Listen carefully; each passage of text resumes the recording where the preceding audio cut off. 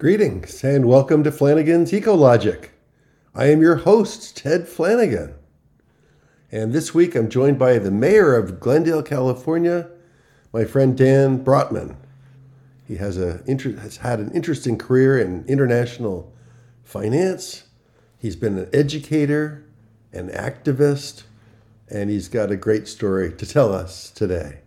Delighted to have Dan on the podcast. Hey, Dan, welcome to the podcast. How are you today? I'm good, Ted. Thanks for having me on. Oh, thanks for taking time out of your schedule, Mr. Mayor, to join the podcast. I'm delighted. And where are you today? Are you in Glendale as we speak? I'm in Glendale. I'm in my house and at my desk. Yeah, very good. We're not beautiful. No, we're not too far apart. It's a nice sunny day. And what's the focus of today, or what's hot this week in your role as the mayor of Glendale? Well, this particular week, we've actually had a lot come across our table. Firstly, we had to bite the bullet and raise our utility rates pretty substantially to pay for a lot of the exciting things that we're doing, which I hope we get to talk about a little bit. But we've got an old grid that isn't ready for the coming century, and we have to make some big investments, and that means somebody's got to pay for it. So that's been challenging, but it's just something we have to get through. And the other hot topic has been renter protections. Because in a lot of places, there's been a wave of evictions now that some of the COVID eviction restrictions have been lifted. And, we're looking at how do we balance protecting vulnerable people and avoiding displacement and the disruption that comes with that, and balancing that against, the needs of people who have invested in rental property and deserve a fair shake. And we don't want to do things that are going to undermine, that we need the landlords to provide space for the tenants. So it's really tough, but those are just this week's topics. Yeah. And I've spoken to you obviously many times since you joined the council and become the mayor. And you, as we'll get into it in this podcast, you really came from an energy standpoint, energy, climate, green standpoint. And now you've got to deal with this wide swath, wide array of energy, of issues like housing, right? Racism, all these other things that we're, that a council member needs to be aware of and involved with. And even some things that are really far afield or seem really far afield, like coyotes. It's a hot topic nowadays with what seems to be an explosion in the coyote population, and people are concerned. And so, you're on council, you're the mayor, you get the questions, you gotta, get your head around what is it that we can do? What is it that we want to do? So you really get pulled in so many directions, which makes it interesting. I mean, I have to say it makes it fascinating. Yeah, that's great. Let's back way up, and just for the sake of our audience, grew up where, Dan? Well, I grew up in Philadelphia. Yep. And then what were your early influences? What were your parents doing? What were you thinking about when you were a little kid? Well, both of my parents were physicians. Not necessarily very traditional. My dad was a psychiatrist, which in those days wasn't about dispensing medication. It was about having somebody lie down and have this Freudian conversation. My mom was a radiologist and went into medicine when very few women did. My mom's now 91 and doing very well. But when she went into medicine, it was tough for women. So, I had that, but we lived a pretty comfortable life, and I feel like I was very privileged and lucky to have, parents that love me and a safe environment. When we see what's going on around the world, we really have to treasure The fact that we can wake up every day and go to sleep, and we don't have to worry about destruction around us. So true. We are so lucky. And then you went off to Brown University, and it seems like you didn't have anything to do with the medical field at all that your parents are involved with. You went off to Brown. It seems like you were just going headlong towards economics and finance. And is that right? Well, when I went to Brown, not really. I was interested in the world outside of the U.S. I really was.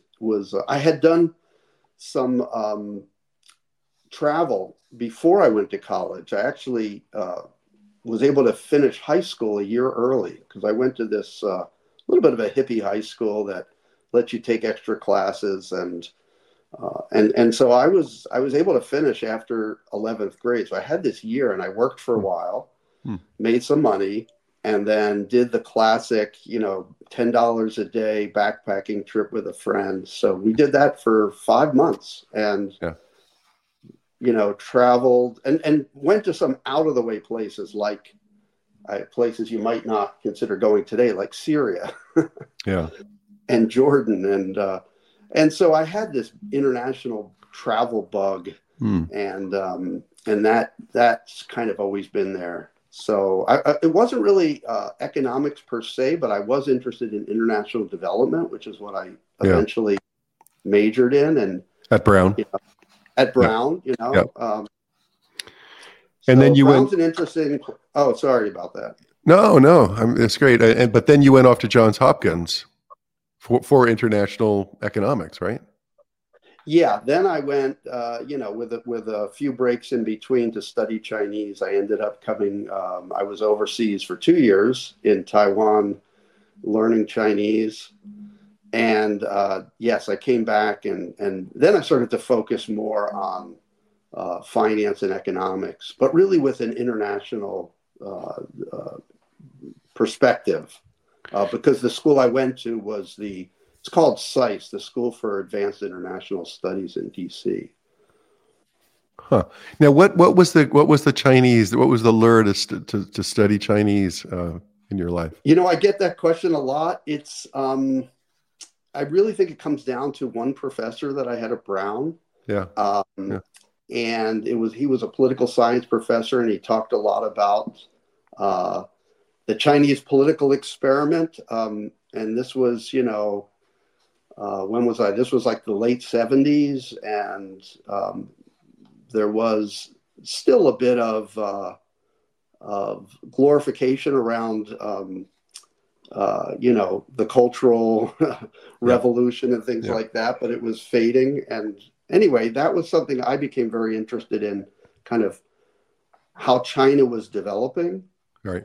And how China was starting to open and do agricultural reform, and how that was, kind of setting off a whole series of interesting changes there. So that was it. And I wanted, the other thing was, I had studied a bit of Marxism in college, and I really wanted to see what is it like to live in a country that is operating under a command economy. Yeah. And I thought of a few different options. I mean, I could have gone somewhere else, but China seemed to just draw me. And I know I'm fast forwarding because you, after grad school, I think you worked for the Federal Reserve Board, but you did work in Asia for what, 9 or 10 or 11, 12 years, something like that? I worked there for 15 years. Yeah. I mean, I lived in Asia a total of 18 years. 3 of them basically studying and working, odd jobs. Yeah. But 15 years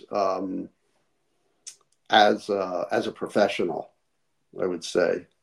And what was, I mean, I know you worked for Cisco. What were you, how would you encapsulate what you were doing? Well, most of the time when I was in Asia, I was running, I developed, and then I was running our customer financing division.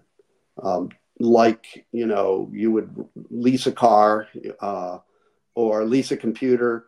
We had more, on a larger scale, we had customers that were acquiring big, multi-million-dollar systems, and they needed some kind of financing. Right. And so I went to set that up in Asia, and then and it was country by country, because every country you go into, it's got its own set of requirements. So, did a lot of business development, and then ran the sales aspect of it for a number of years. So that was basically what I was doing. Oh, interesting. Rattle off some countries for us. Where did you live, and where did you?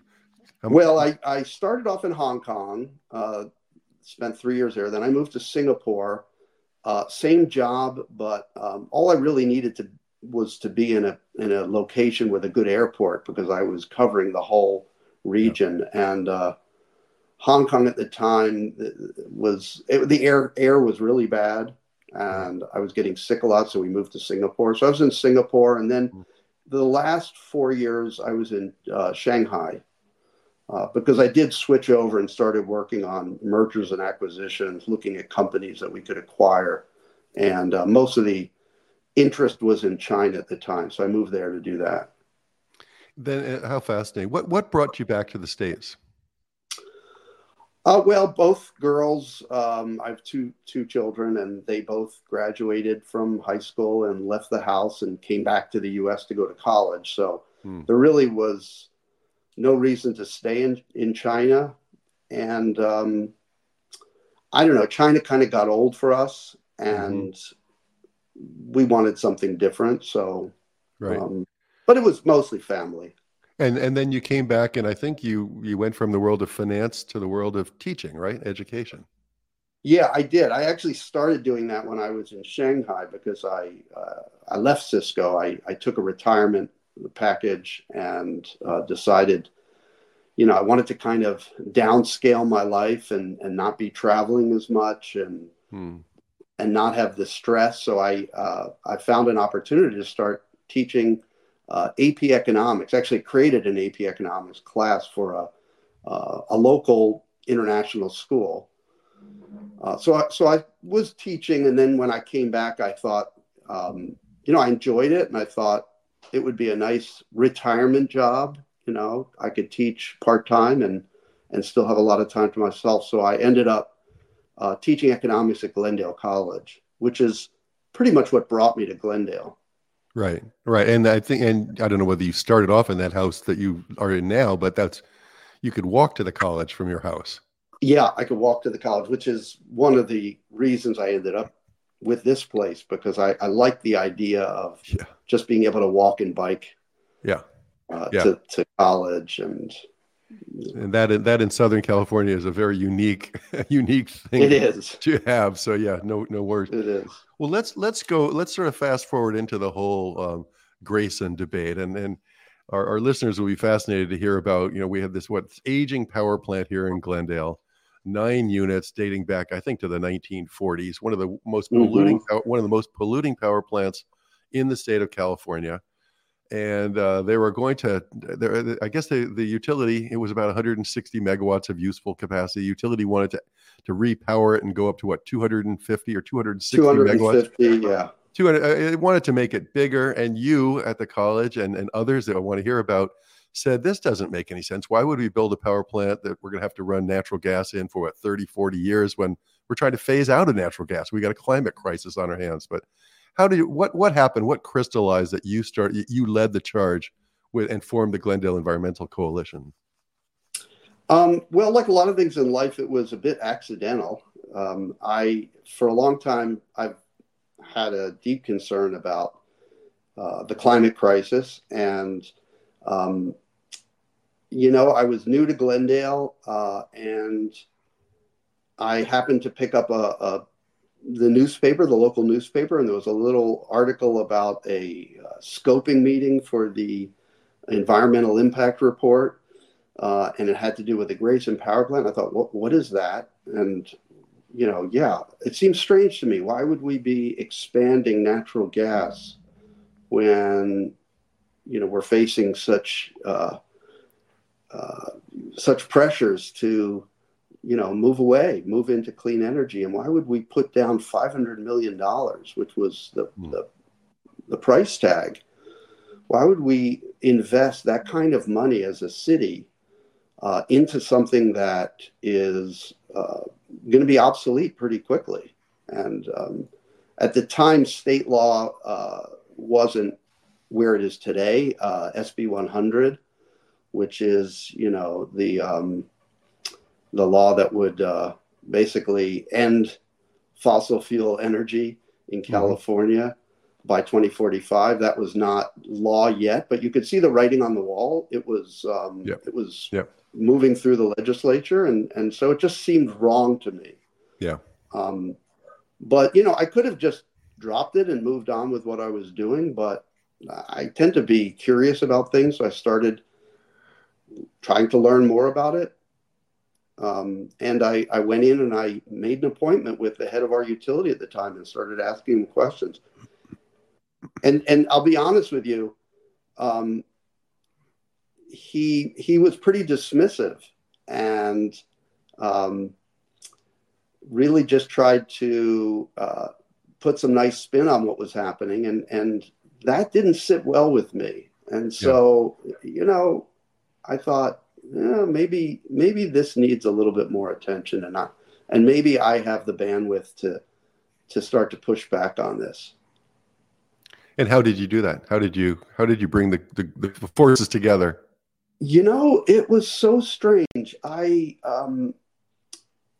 did two things. One is I wrote an op-ed for the Glendale News Press, and I wrote a critique of the project really from a financial point of view as much as from an environmental point of view. And I started getting contacted by some people who were saying, I'm also concerned about this. And, there were a lot of people out there that were thinking about it, but just hadn't taken that first teeny little step. Yeah. And just by writing that op-ed, it introduced me to a number of people, and I met with them, and everybody was saying, let's see if we can join together and push back on this thing. So that was the genesis of it. Yeah. Then I created a Facebook page. Somebody said, "Hey, create a Facebook page and pick a name." So I picked the name Glendale Environmental Coalition, and people started pushing it out to people they knew, and people joined, and we were posting things about what was going on. And I just, I think the wind was to our back. People were, there were a lot of people that were concerned. It didn't take a whole lot of active organizing in the beginning. It almost just exploded on its own. Yeah, right. And it got to a point where you formed this body, and I think you had one of the biggest rallies outside of City Hall that the city had ever seen before, opposing this repowering of this power plant, the expansion of the power plant. Yeah, that's what we ended up. There's a lot we're skipping, but I should say that I hooked up with Sierra Club, and they provided a lot of expert advice on the project itself, and the kind of the arrangement I had with Sierra Club was they can work on the decision makers, they can work on the expert argument, but they don't have the resources on the ground to do the organizing. So they said, you have to do that. And I said, okay. I had enough people that were interested, and we thought, okay, we can do that. So we started I spent a lot of time going kind of neighborhood to neighborhood, getting people to set up little meeting opportunities with some of the neighborhood groups and other organizations, trying to get partners to come on board, other groups that had interest. And I found a lot of sympathy, a lot of support, and eventually organized this rally. And the first rally we had, 600 people came out and gathered in front of City Hall during a council meeting, and kind of demonstrated that there's a significant segment of the community that wants us to go in a better direction. And the council at that point or shortly thereafter said, let's see what's out there. Let's see what the options are. As I understand it, put out that clean energy RFP, put the power plant project on hold, put out an RFP to see what could people deliver in terms of energy efficiency or solar or other resources. Is that right? That's right. That's right. I think they realized that the project that was in front of them was something that had been devised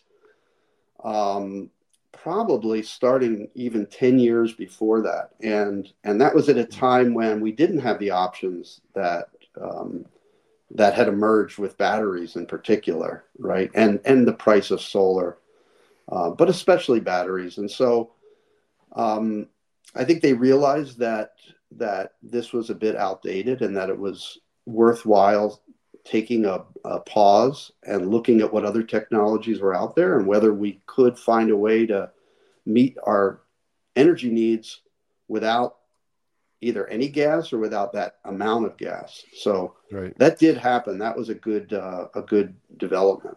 And I think actually you and I were on a team with Perma City Solar promoting a solar solution, which was one of the, weren't there 43 or 45 projects that were proposed, and the utility evaluated them and shortlisted 4. I think we were one of the 4. Ultimately, I think the utility did too. But Dan, what happened with the power plant? Well, what happened is after a whole bunch of reevaluation, the utility came back with a new plan, and they recognized that a large battery system and some other things could obviate the need for a lot of the gas. So they went from, the original proposal was 260 megawatts. Mm-hmm. It was a Siemens technology and kind of a traditional gas technology. And they introduced an alternative plan, which had about 90 some megawatts of gas, Wärtsilä engines, 5 smaller engines that were could be operated independently and could be ramped up very, very, quickly. And when not in use would be cold, would not be, idling, so to speak. So would be, not as polluting. Obviously, they have to be run from time to time for testing, and in the extreme heat days they would be used, but they would really be treated as a last resource. And mostly in place for backup for our resource adequacy requirements. So that's what they came up with. So large battery system, and about just shy of 100 megawatts of gas. Right, and then I got involved with you. I was thank you for appointing me to the Glendale Water and Power Commission, which I was fascinated to be part of. And there was a big debate. You were leading the charge on this. We don't need 5 of those units. Could we get away with 4 or 3? And ultimately, we ended up with 3. So we got it down from 93 megawatts to I think about 55. I'm rounding because I forget the exact numbers, but I think these units are 18 something megawatts each. So we ended up with 3 of those. So what is that? That's 54 megawatts or something like that. Yeah, what a wild ride. Started at 160. Started at... well, the original power plant, I was thinking. And then the Siemens solution was 260, and then down to 90 something odd, and then down to 50 or less, just less than 60 megawatts. And I think those turbines can only be operated, or those engines can only be operated like 15% of the time maximum. They're permitted for, that's exactly right, 15%. So I think it's a huge accomplishment. How do you feel about it? Well, I mean, yes, I think it is, so long as we do all the things that the plan calls for, which is a lot of distributed generation and also other distributed resources like energy efficiency and demand response. Because we have limited transmission, and it's not likely that we're going to get a lot of additional transmission over the next decade. So for us to make this work, there's a lot that we need to do, and it's not happening as fast as it should be, and that is a concern. But we've locked ourselves into this. We're not going to be putting in more gas, so And we have to make it work. And that pressure on all of us yeah. is helpful. And when you think about it, not, I mean, here you are, you're the mayor. You came from this background of challenging the utilities plan. You got yourself on the council. We've got other Green council members that are supporting your positions. You're now the mayor, and yet you still like you're saying, it's just not happening fast enough. I guess you end up, even though we have a municipal utility, is it just fair to say that these organizations are just sort of, they're just inherently slow moving, adverse to change, and that therefore you just have to keep the pressure on them? I think that's true.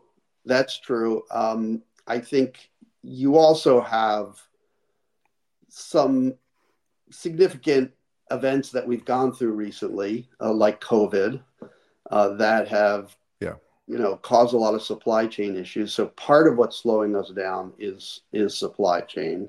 So it's a Yeah. combination of things. It's a combination of really getting people in our utility bought into these new technologies. It's some of it is the marketplace. Yeah.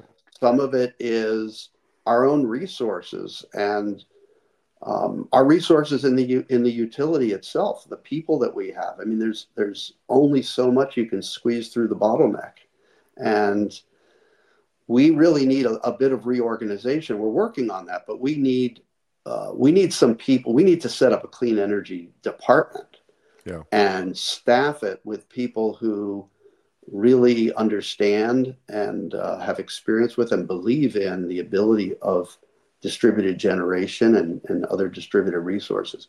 Yeah. It just takes a long time for these things to happen, and Yeah. it's frustrating, but I don't know if anybody else has really broken the code on this.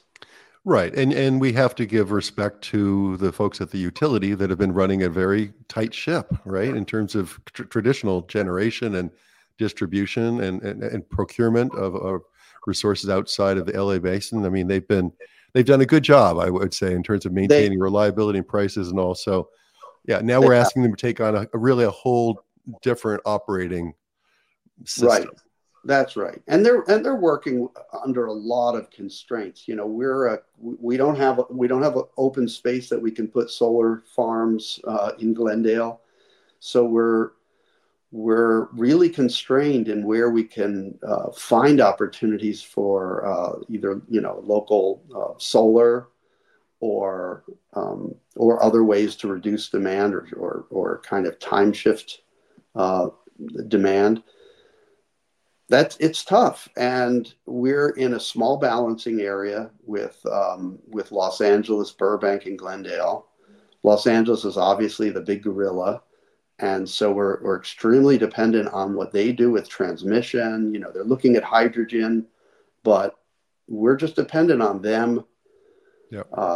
making some progress with these things. So Dan Brotman, educator, activist, has to be patient, right?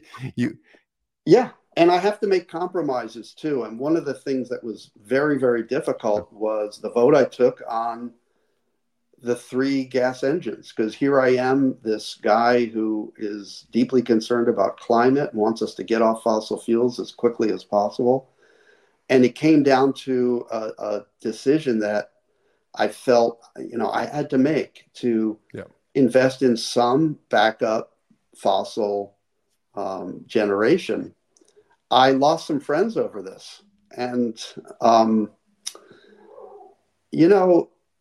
at the end of the day, when you're an activist, it's kind of easy to say, don't invest in any more fossil fuels. But when you're governing and you have that responsibility on your shoulders and you understand more about the complexities and you know what the consequences are if we screw this up, and we're not able to meet our reliability needs, I think our longer term program is put at risk. Our program, which goes beyond just a clean grid, but it goes to electrification and all the other things that we want to do in the city, Right. that becomes kind of undermined.